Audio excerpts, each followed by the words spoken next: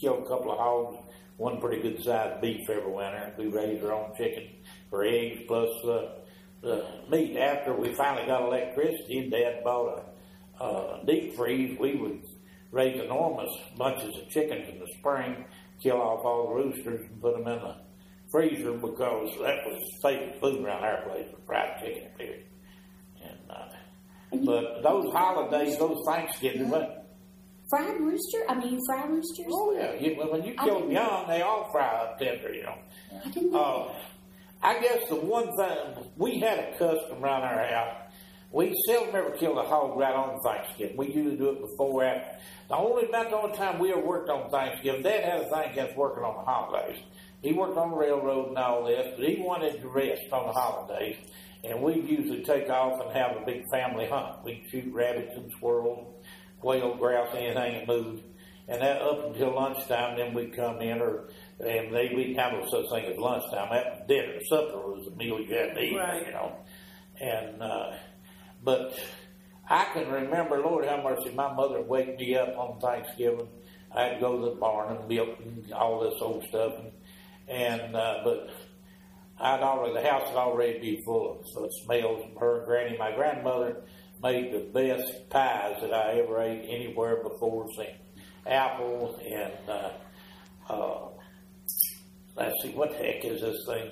I haven't eaten one in years. Cushaw? No, Mom discovered a recipe for custard. My grandmother made an old-fashioned egg custard pie that I've never tasted before or since. I think that the wood smoke from that old wood cook stove actually got into that stuff. But Mom discovered a wonderful recipe.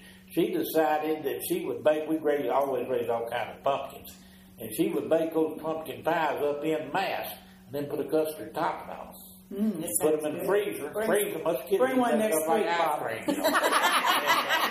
But we put away a lot of custard pies, and I can remember some wonderful meals and some wonderful hunts with family, friends, all gone now. Dad's house was like a hunting fishing camp. He had all these railroad buddies. We had a million cousins and uncles and all that old stuff.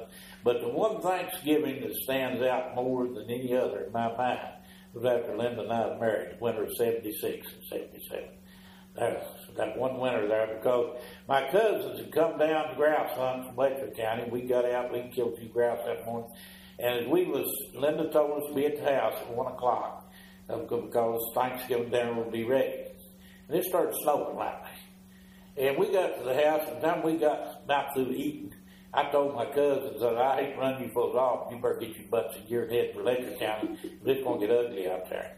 And it was coming down, and we never saw the ground again till up late March. It's 77. That was the winter of 76, 77. But we never saw the ground again from Thanksgiving Day to up until... And they had a repeat performance in 78. Well, it didn't set in as early as 77, the fall. It didn't set in there until, I think it was January the 5th or 7th. I've got it written down somewhere. And it snowed 7 inches that night. And then, by gosh, it was every night after that. And big old deep drifts and stuff again after that. I even had a sweatshirt that said Survivor, winter of 77. Yeah.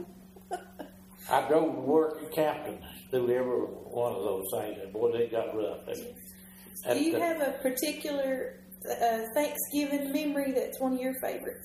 Well, that's all killing hogs. Killing hogs. Yeah. What about you, Leanne? Well, we always got together at the house. The whole neighborhood was just family. And we always had a pitch-in lunch. Everybody pitched in. And Mom fixed the turkey and the yeast rolls and the pies, pumpkin pie, and fixed the coffee. And everybody else pitched something out. Mammy had the store that's supposed to bring soft drinks, but she'd have to bring a turkey and the ham and trimmings for both. Have you all ever cleaned a turkey? Yeah. One thing to keep in mind when you're talking turkeys here, lady, we all raised our turkeys. Right. But they didn't look like these butterball turkeys. No, they didn't. These free-range turkeys, they look like a buzzard turkey. It would take you a half a day to clean that turkey. Why? You'd kill it and tie its feet together and put it over the clothesline and stand there and pluck those feathers off. Now, And they didn't look too good either. No. They was Couldn't you crumbly. just tasty boil good, water and they just come right off? You don't do that for turkey. You don't scald turkey. You don't call scald turkeys. You pluck. I've seen people try to pluck a turkey and they be more feathers on it than they got done. Yeah. Now that was something else now. So did you do the stuffing? See, you know, Stuff the turkey. yeah. Well, yeah, sometimes you would, and sometimes you'd make it in little balls, but bake it. We baked it a lot. Kind of like a biscuit. Yeah, You get it in your hand like this, and then put it on a tray and bake it. It'd be like dressing biscuits. yeah, but I like sage in it. I like lots of sage in it. Yeah. I do too. Well, they cooked all your Thanksgiving, all your meals with a wooden burning fire. Like stoves that Yeah. Wood stove. Wood stove. How do you organize a Thanksgiving? Like, how long this is going to cook at the same time as this? Really. This And is how gonna many cook at the places? in did you order have to keep cook? that one fire going. Well, listen, my mama already ran a restaurant down here in town. And her stove back there in the kitchen was one of those stoves. And she served many a meal, a plate lunch out of there, having cooked it on that wood stove. And after you killed hogs, you always sent your neighbors a mess of meat. All your neighbors, Was that just a? Customary night. Now you talking about Dartery's Restaurant. Yeah. One of those pictures I've got of the old theater, the Lee Theater. You can see Dartery's Restaurant on the window there in the Yeah. picture. That's where I got fat. Well, I might have had a couple of meals there, but Every time I go through that kitchen, I get a handful of crackers or whatever, one of the most important elements of the Thanksgiving dinner you never see again anymore. That's shucky beans. Yeah. Very few I've people heard know. shucky beans and greasy beans. Are they the same thing? No, Greasy bean is a brand or a name of a species of type beans, like greasy bean. But the shucky beans, you would spend much of the July and August stringing them up. You'd take a darning string here and a big needle, and you'd string them beans up. You put that needle right through the center, in the middle of the bean. You just take the little strings off of both sides, and you would string up big runs. They'd hang halfway up on that wall there. Make big loops of them and let them dry. But And I figured I'd break up the beans in big sections, that big, and put them on a tray and put them in the back window of your car and lock it up or close it up. And then a day or so, they'll be dry. But Jack hated for me to do that. He said it made the car smell bad. they switch off with apples. Yeah, I've done that too.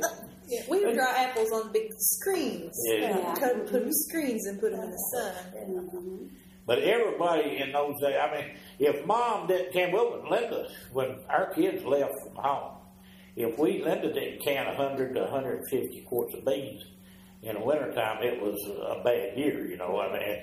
Plus the fact she put some in the freezer, we'd have them hanging all over the porch in them loops. But then after they dried out, you could put them in something like an old pillowcase or something, fasten them up, keep the bugs out. Gallon jugs. Jugs, anything like that. But, I always thought they looked pretty hanging up. well, we had, this is a thing that you never see anymore. When we plant a lot of corn, and we plant them beans, and the white half runner was only beans I really care anything about. But we would plant all through the bottoms there, and when we go picking beans, sometimes, we'd have truckloads of beans, and Dad would organize I don't know what he would call it, but he'd invite everybody in the neighborhood that had a musical instrument. We'd gather up in the barn or down at the yard, just depending on what the weather was. Everybody would jump in, help breaking up beans and all that sort of stuff. Mom and my aunts would make homemade candy, popcorn, make popcorn balls, all that stuff. They'd work on the beans a while, and they'd play music a while, and they'd dance a while. we just had turned it into a big pleasurable outing, you know, to work up the beans. People had workings in those days. Tell us about how you make that candy there. Well, And is this what you did at Thanksgiving for dessert, something like this? No. No? My mother always made that, but no. We always probably had a dried apple pies or a jam cake. Something. I've heard of dried apple stack cake. Scout cake. Yeah, I did have that. That is 3 cups of sugar, a lump of butter the size of a walnut, and a cup of whipping cream. And you boil it to a hard ball, and put it on a marble slab, and pull it. A long time. A long time. And then cut it in pieces. Well, tell about your cookie parties, pool parties, or whatever when you were a kid, when you would make candy. You know, yeah. Well, that was more with the older girls. With me too, but not as much with me. We ventured out in cars. Yeah.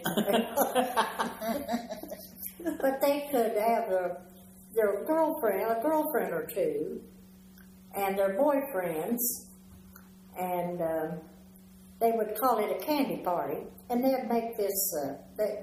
Candy. You can also make it out of molasses, you know, and it's really good. But that's what you do if you had a new linoleum, it was good to dance on. We had a Victrola, but not maybe 2 or 3 records. And we danced to religious records. In order to dance the great specklebird.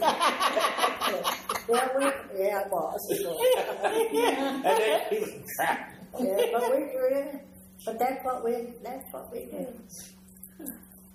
Folks raised their own snacks back then. We raised peanuts, raised our own popcorn and all that. And one of my favorite things was making popcorn balls.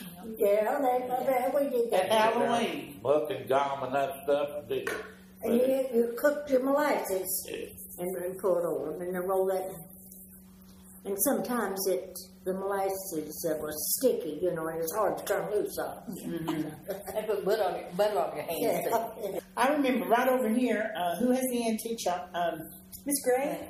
Right, okay. Her mom and dad. Her dad, especially Bob dad, yeah. He would make, when I was growing up, he had molasses made them every year, and he did the mule thing. The mule would walk around and around and around, and everybody would go down there, and you know that foam that comes up off of them? That was the best stuff ever was to get a piece of Give you that. a joint of Of a cane. Oh, yeah, that was delicious. I went to molasses licking lifestyle. A what now? No, it was in Canton or someplace over in there. A molasses licking. Yeah, they were making molasses. Oh, well, I've never heard it called that. They let you lick on it. Well, I can remember growing up, Sherry Madam's family lived across the hollow from us, and they made sorghum. And we go down there every year. And they'd have like the mule going around and the cane, and we'd always get the cane and eat the foam off of it, and get about sick. And then Mama come down there and buy a gallon of it and have one back home.